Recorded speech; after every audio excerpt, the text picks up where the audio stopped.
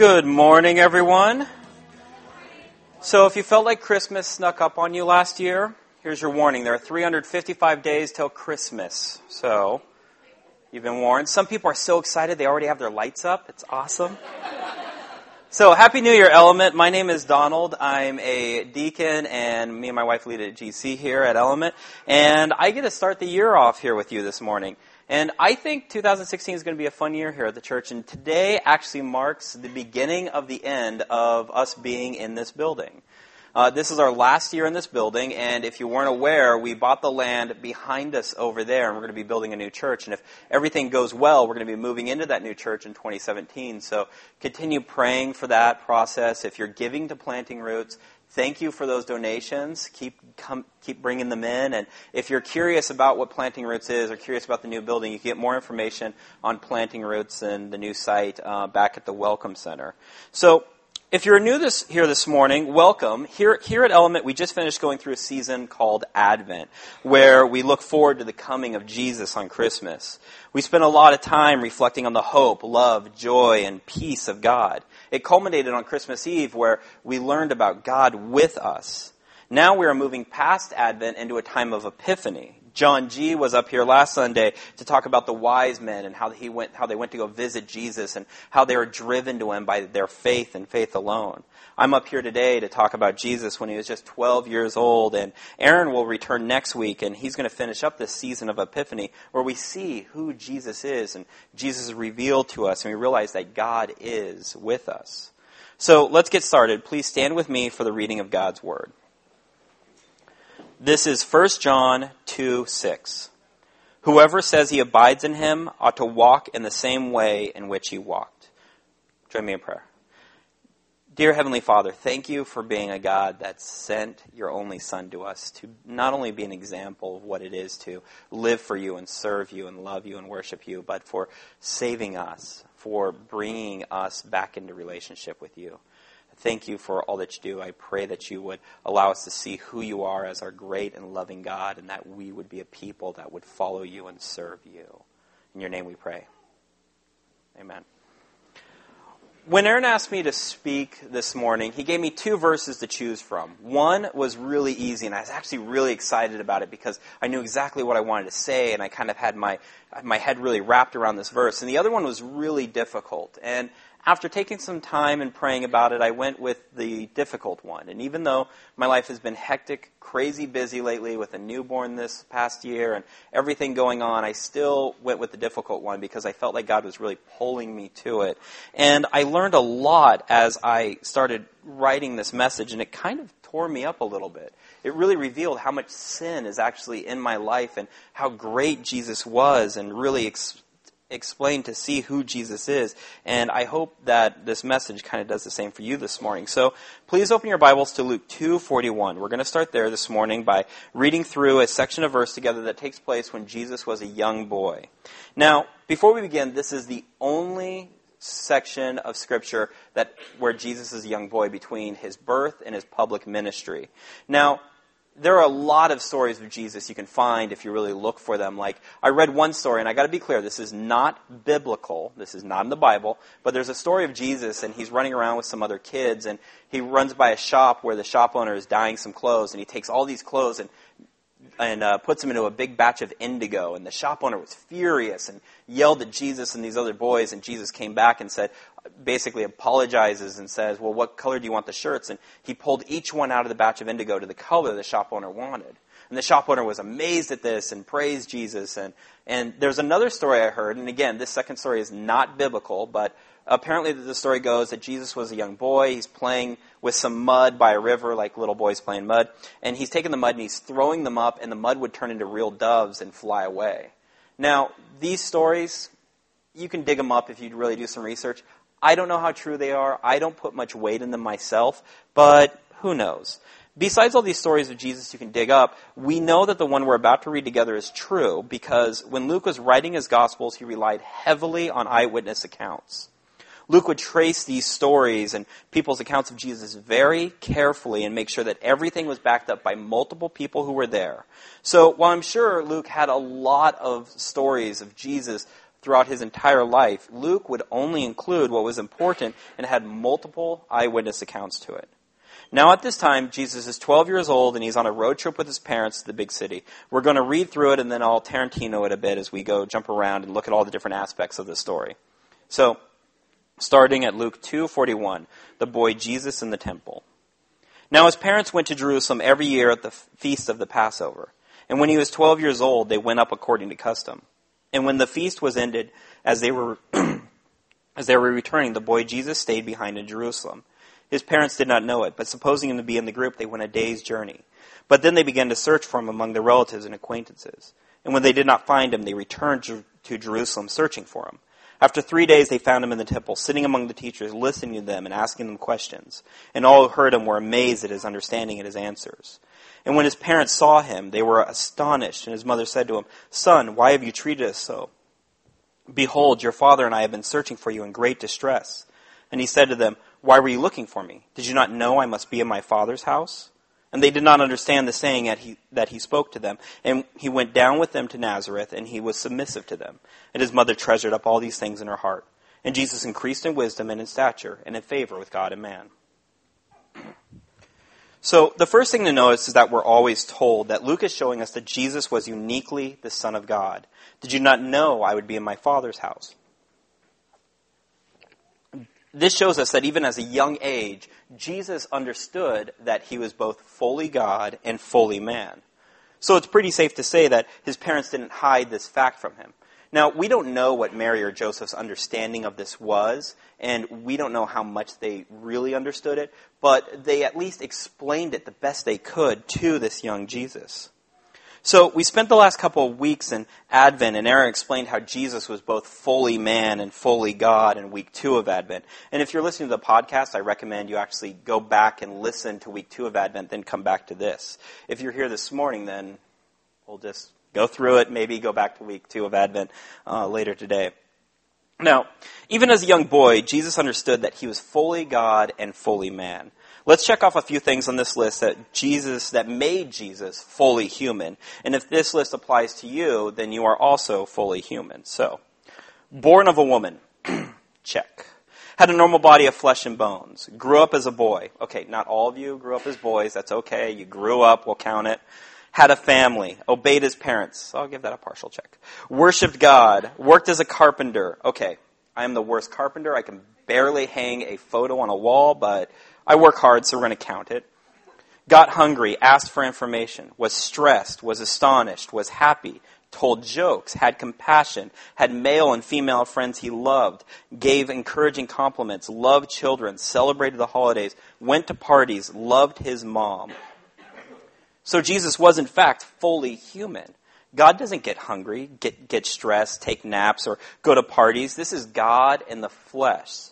Jesus lived a fully human life, just as we do. In 1 Timothy 1:17, Jesus shows us that he is king, the only God. So Jesus is also fully God as well. Here's the fully God checklist. Let's see if you guys have any of these. Spoiler alert, you won't. Omnipresence, being everywhere throughout history. Omnipotence, unlimited or great power. Immutability, unchangeable. Omniscient, knows everything. He predicted the future. Being without end, living forever. Creator, sustainer of creation, savior, authority over all things. A deity as the only God. Jesus also showed us that he was fully God through the nearly 40 miracles he performed. So Jesus, and Jesus alone, is the only person throughout history that can check off the list of both being fully human and fully God. So when Jesus says, "In my Father's house," we see that even as a boy, Jesus understood what it was to be fully human and fully God. Remember, this morning we're going to be talking about the humanity of Jesus. And from a very human point of view, this is amazing to me because I can barely grasp this concept of fully God and fully man. However, I can easily accept it, and maybe, just maybe, that's what Jesus did. Maybe he accepted this fact and learned what it was to be fully God and fully human through religious study and custom. Now, his parents went to Jerusalem every year at the feast of the Passover. Mary and Joseph, they were faithful to God. They followed custom, and they enjoyed a really good party. Passover is a celebration that reminded the Jewish people of when God freed them from slavery and made them a nation. It's a celebration, and so as people of God, Mary and Joseph went on their annual road trip to Jerusalem to celebrate God's love for us and how God set us free. So they're there celebrating, probably catching up with those they haven't seen in a while, worshiping and praising the Lord, and it's probably a really great time. Sounds very similar to a bit of celebrating we all just did. And if you're here this morning, then that celebration has come to a sad end, and tomorrow we get to go back to our normal lives and back to the grind on Monday. Just like Passover came to an end for Joseph and Mary, and they were ready to head back home with everyone else. But at this point, Jesus actually stays behind. His parents did not know it, picking up on verse 44, but supposing him to be in the group, they went a day's journey. But then they began to search for him among their relatives and acquaintances. And when they did not find him, they returned to Jerusalem searching for him. Okay, raise your hands if you ever lost a child. Oh, I'm so glad I'm not the only one. That's so good. Okay, so about 3 months ago, when Gavin was born and too young to really leave the house, him and Laura stayed behind, and I took Faith to her double soccer game, and I had Graceland and Felicity with me. So this is me and the 3 girls. So we went to the first game, set up the chairs and umbrellas, and sent Faith on her way, and I had Felicity and Graceland with me. After their first game, I moved Felicity and Graceland from one side of the field to the other side, home to away, packed up all our chairs, the umbrella, all the toys, everything else, go to the other side, set everything up, and I look up, and Graceland is not with me. So I look around a little wider. Graceland is nowhere in sight. I widen my radius to see even more. Still no Graceland. So I sit Felicity down in her chair, tell her not to move. She listens and behaves. And I tell her, to stay there, and I'm now on the hunt. I look across the field thinking maybe Graceland turned back, but I don't see her anywhere among all the people over there. I start heading to the playground, and I'm thinking, I don't see her over there. Why would she go that direction? We've never taken her to the playground before. And so we go back. I go towards the exit. I pass the other soccer field, and I finally see her standing on the sidewalk talking to a mom of someone else on Faith's soccer team. I get to her, and I pick her up, and she's now safe. And I ask her, what are you doing? Why were you out here? And she said, looking for Mommy. Mom wasn't coming, but she got it in her own little 2-year-old self that Mom was coming, and she was going to be the one to go greet her and get her and help her out with Gavin. And if she wasn't stopped, she probably would have crossed the street and kept on going. I don't know. That kid has no boundaries. So, funny enough, this all happened to me while I was writing this message. And I think God wanted to give me a better understanding of what Mary and Joseph were going through at this time. But while me losing Graceland was only for maybe 2-3 minutes, here they went a whole day's journey before realizing Jesus wasn't in the group. This is like making a trip to New York, and you get on the plane, and you land in New York, and all of a sudden you realize you left your kid back in L.A. This is a very scary situation. And on top of it, this just isn't their son. This is God's only son. They have just lost God's only son. If I'm in their shoes right now, I'm trying to find Jesus real quick before Dad finds out, right?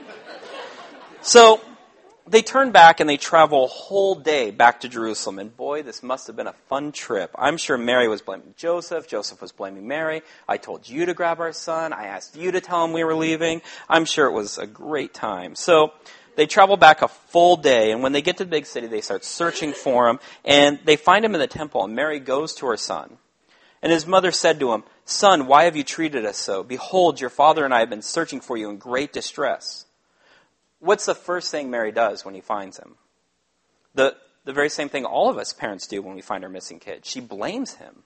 It's like us saying, why did you do that? You know better. She makes it about herself, just like we make every situation about ourselves. And this is how Jesus responds. And he said to them, "Why were you looking for me? Did you not know I must be in my Father's house?" Now, there are 2 thoughts on this, and I'm going to give you both of them. Some say that Jesus was actually teaching his parents a lesson by doing this. That by doing this, he was forcefully showing his parents that he understood his purpose, and that by spending time with the teachers in the temple, that not only did he have a complete understanding of who his father was and what he was meant to do, but he wanted his parents to know this too. The other theory about this, and I think this one is far more accurate, is this is simply a time of growth for Jesus. This young boy, Jesus, most likely got lost in conversation with these teachers and didn't realize his parents were gone. For all we know, Jesus may have even gone to Joseph and said, "Hey, Dad, I'm going to be in the temple." And while Joseph heard him, he didn't really hear him. I think all dads are guilty of that. He simply wasn't aware that his parents left. And judging by the way the text is written, Mary and Joseph may have even left Passover early. And when they came back and his mother scolds him, he might even be a bit confused about what's happening, not knowing that his parents were gone. And this is what he tells them. Why were you looking for me? Did you not know I must be in my Father's house? Jesus assumed his parents knew where he was at, and I don't think he meant to hurt or worry his parents so much. Plus, we see that when Mary and Joseph say it's time to go, Jesus gets up and leaves.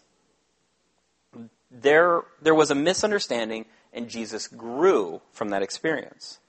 This happens to all of us all the time, but the problem is we don't grow from those moments. And when you don't grow from those moments, we are in fact sinning. Let me clarify this. It all comes down to a heart issue.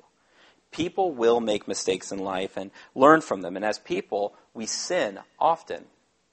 It's like using a roundabout. When you're in the right lane, you turn right. When you're in the left lane, you go straight, you make a left, or you do circles, whatever you want to do. So let's say you've never used a roundabout before, and you're in the right lane, and you go straight. Maybe you accidentally cut someone off, maybe you get pulled over for it, and maybe you get warned a bit. That was a mistake. You didn't know. You can grow from that experience. Well, let's say you're coming up to the roundabout a second time, and you're in the right lane. You know better, but you decide you're going to do what's best for you. You go straight, and that second time is actually a sin because you're taking it upon yourself. If you're in the right lane, turn right. Don't go straight. Okay, I need to find another example. Okay, give me a second. Okay, so these moments of growth are something that children, they make daily. So spilling a cup of milk on the ground. That is a mistake kids make that they can grow from, or parents can grow from, not learning not to give their kids such big cups full of so much milk to such little hands. Throwing a cup of milk on the floor is a sin children commit. They act out of being angry or frustrated. And the result is the same. It's me cleaning milk up on the floor, but how that milk got there was either a moment they can learn from or grow from, or it was sin. Now, there's a very thin line between these moments you can grow from and experience in sin in our daily lives, as sin is also a result of our motives and thoughts along the way. Now, this simple fact brought to light that there is a lot more sin in my life than I previously understood. There are so many times that I take the lazy way or the easy way because of an issue in my heart. It's sin when I get angry at the person that doesn't turn right in the right lane of the roundabout.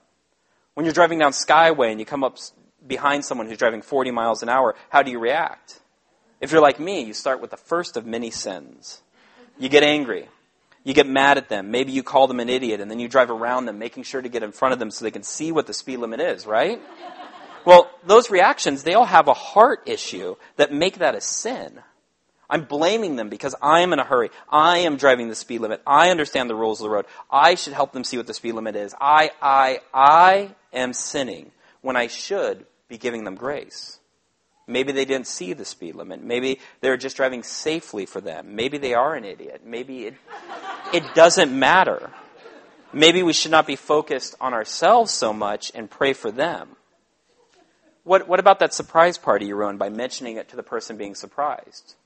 Well, if you didn't know it was a surprise party, that was a mistake. That's something you could grow from and learn from. If you knew it was a surprise party, then that was sin. Because either you had the heart to ruin it for them, or you didn't think before you spoke. I've worked in the news business for a long time, and one of the number one complaints I hear about the news is that it's too negative. Well, you're right, it is.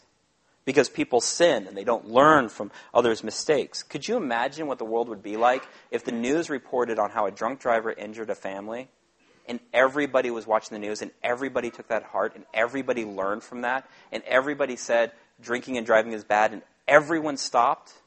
It'd be an amazing world. But unlike Jesus, we don't learn from those mistakes. We don't learn from those moments, but we keep on sinning. We tell ourselves that we are okay, that our sin is okay because no one will ever know, or that we will be forgiven, or that it's different for us, when in truth we have a heart issue and we're constantly hardening our hearts. That line between mistake and a sin is sometimes hard for us to see. What it comes down to is, what are your motives and thoughts in doing the action? Where is your heart at? That is the bigger question. Where in your lives did you experience a moment you can grow from, and instead you keep making the same stupid choices? How many lives do you see ruined by not putting God, a marriage, children, or work ahead of your own wants and needs? And yet you still keep making the same sinful mistakes. Where is your heart at when you do this action? Is it sin? Or is it a moment that you can grow from and not sin moving forward? Where can Jesus step into your life and help you with this struggle? Who has Jesus put in your life that you can ask for help? Now, let's go back to why Jesus was in the temple. During this time of Passover, all the teachers would get together and have these very deep theological discussions. While this was happening, the public would be invited in to listen and learn from the teachers. If this was to happen today, this would be like all the elders getting together to at Element and just talk about God and Jesus in a way that might go over our heads, like when Aaron throws out big words like doceotism and hypostatic union and supralapsarianism and perpetuation, and I don't even know if I said half those right. So while the elders are having this very deep theological discussions, we would be invited in to come in and listen to that conversation. Or if it was to happen today, it'd probably just be a podcast we can listen to while driving somewhere. So back to Passover and the teachers. They are sitting around having this very deep discussion, asking each other very insightful questions. And this 12-year-old boy walks up into this discussion, sits down, and begins to ask questions of his own. They found him in the temple, sitting amongst the teachers, listening to them and asking them questions. And all who heard him were amazed at his understanding and his answers. So here's a young Jesus sitting with the great wise teachers of the time, and he is now asking his own questions. And while we don't know exactly what it was he was saying at the time, we do know that even the teachers were amazed by the depth in which he understood the Scripture. I don't think it's too far of a stretch to say that Jesus was probably asking questions of really deep importance that these wise teachers couldn't answer themselves. He probably went on to answer these own questions and was probably even revealing Scripture in a way that had never been done before. This shows us that even at a young age, Jesus did two very important things that we take for granted. He studied Scripture and he asked questions. This is something so simple too. Read the Bible and discuss what you read with others. Yet we don't do it. We say we're too busy, or there isn't enough time, or we don't learn that way, or whatever excuse it is. What it comes down to is we just simply don't make it a priority. We don't make God's Word and knowing God's Word a priority in our own lives. How about this as a New Year's resolution? Read the Bible. Encourage someone else to do the same, and discuss it with each other. You don't even have to start at the beginning. Just pick a place that you want to read and dive into it, and maybe have it reveal something to you you've never seen before, that never was made known to you. Listening is very important. Coming to church on a Sunday morning and hearing the Word of God is crucial in growing to understand more about who Jesus is. But the flip side of that is talking about it and asking questions. This is why gospel communities are pushed so hard here at Element. GCs are a great place where we can sit together in community and discuss what Scripture and God's Word has to say in our lives. Much like the teachers would get together and discuss theology, that is a wonderful time where we can get together and also discuss theology and have God's Word revealed to us and grow us and change us. Jesus was fully human, and he grew to understand Scripture by studying it and putting it to memory. And Jesus increased in wisdom and in stature and in favor with God and man. He increased in wisdom. He learned. Just as we do, he learned by looking at the Father's Word, studying it, and learning from it. He increased in wisdom as he lived, and he lived what he learned. Jesus wasn't magically granted all this knowledge, but he humbled himself and allowed himself to grow in knowledge. This particular verse is showing us that Jesus learned that his mother and about how his parents missed him and they thought they had lost him. And let's recap a bit. Mary and Joseph and their extended family, neighbors, and friends, they all pack up and they make a trip to the big city to celebrate Passover. While they're there celebrating, Jesus walks into the temple where the teachers are of the day, and he's sitting in and having some great theological discussions. And this boy Jesus decides to sit in on this conversation. This conversation becomes very interesting very fast, I'm sure. Jesus is discussing and revealing Scripture in a way that had never been done before, and he gets lost in conversation. In the meantime, Joseph and Mary decide it's time to go, and they start traveling back. While they're heading back, Jesus is back at the temple, and he's having these great conversations, and probably believes his parents are still in the area and celebrating Passover. And again, he is impressing on the teachers with his understanding of Scripture. While traveling home, Jesus' parents realize that Jesus isn't in the crowd, and so they start searching for him, and they come back to look for him, which is a journey I'm sure was great. They weren't blaming each other at all. And they get back and they find him, and while I'm sure Mary was relieved to find him, she scolds him a bit. And this is how Jesus responds, and this is key now. He went down with them and came to Nazareth, and he was submissive to them. Jesus didn't argue. He didn't fight. He didn't prove he was right. He was submissive. How often has God asked you to stop sinning or to live and serve him? Were you submissive? How many times have God asked you to show compassion or love for one another? How often has God said that this is my son who died for you, for me, who took away all our sins so we can have a relationship with him? When God says, come home, come to me, love me, have a relationship with me, when God says that, do you submit to him? Do you follow him? Or do you resist? Do you fight? Do you decide that your way is right and you are more important? Jesus learned that his mother was hurt, that she and Joseph missed him, and that they left when he wasn't aware that they left. So he got up and he went back home. He was submissive. We need to be a people that submit to our Father. We need to be people that love our dad and come home to him when he is calling us home. And he is calling us home. He's calling you home. Right now is a moment of epiphany. And if you want to live a life full of hope, love, and peace, then that is a life with Jesus. A life where we realize that Jesus understood what it was to be fully human. This is why we come to communion every Sunday. This is why we break that cracker and that represents his body that was broken for us. And we dip it in the wine or the grape juice that represents his blood that was spilt for you and I. We're going to worship through music. The band is going to come up. We're going to worship through the songs we sing. We're going to worship through giving. There's offering boxes on the side and in the back. You see, this is a time of epiphany for us, where we realize who Jesus was, and that should affect our lives. We need to realize how great God is, how God loves us, how God sent his only Son for us. When we realize who Jesus is, we're going to realize how that's going to make an effect in our lives. And so when God's calling us home, how are you going to react? Are you going to fight, or are you going to be submissive? Where are those moments in our lives that we can grow from, that we can learn from? Do we learn from them? There's a heart issue, and we all have these hardened hearts, and the only way to soften them is through a relationship with Jesus. It's the only way. I'm going to pray. We're going to worship through music and have a great time. Dear Heavenly Father, thank you for being such a great and loving God. Thank you for sending us your Son to not only save us, but to be an example for us. I pray that you would allow us to really realize how great you are. To realize that you are worth living for. You are worth serving. You are worth giving our lives for. That when we sin, that we realize that you have allowed us a way to have a relationship with you, to be your people. God, help us understand that, even as broken people that we are, that you have fixed us. God, thank you for everything you do. Thank you for loving us.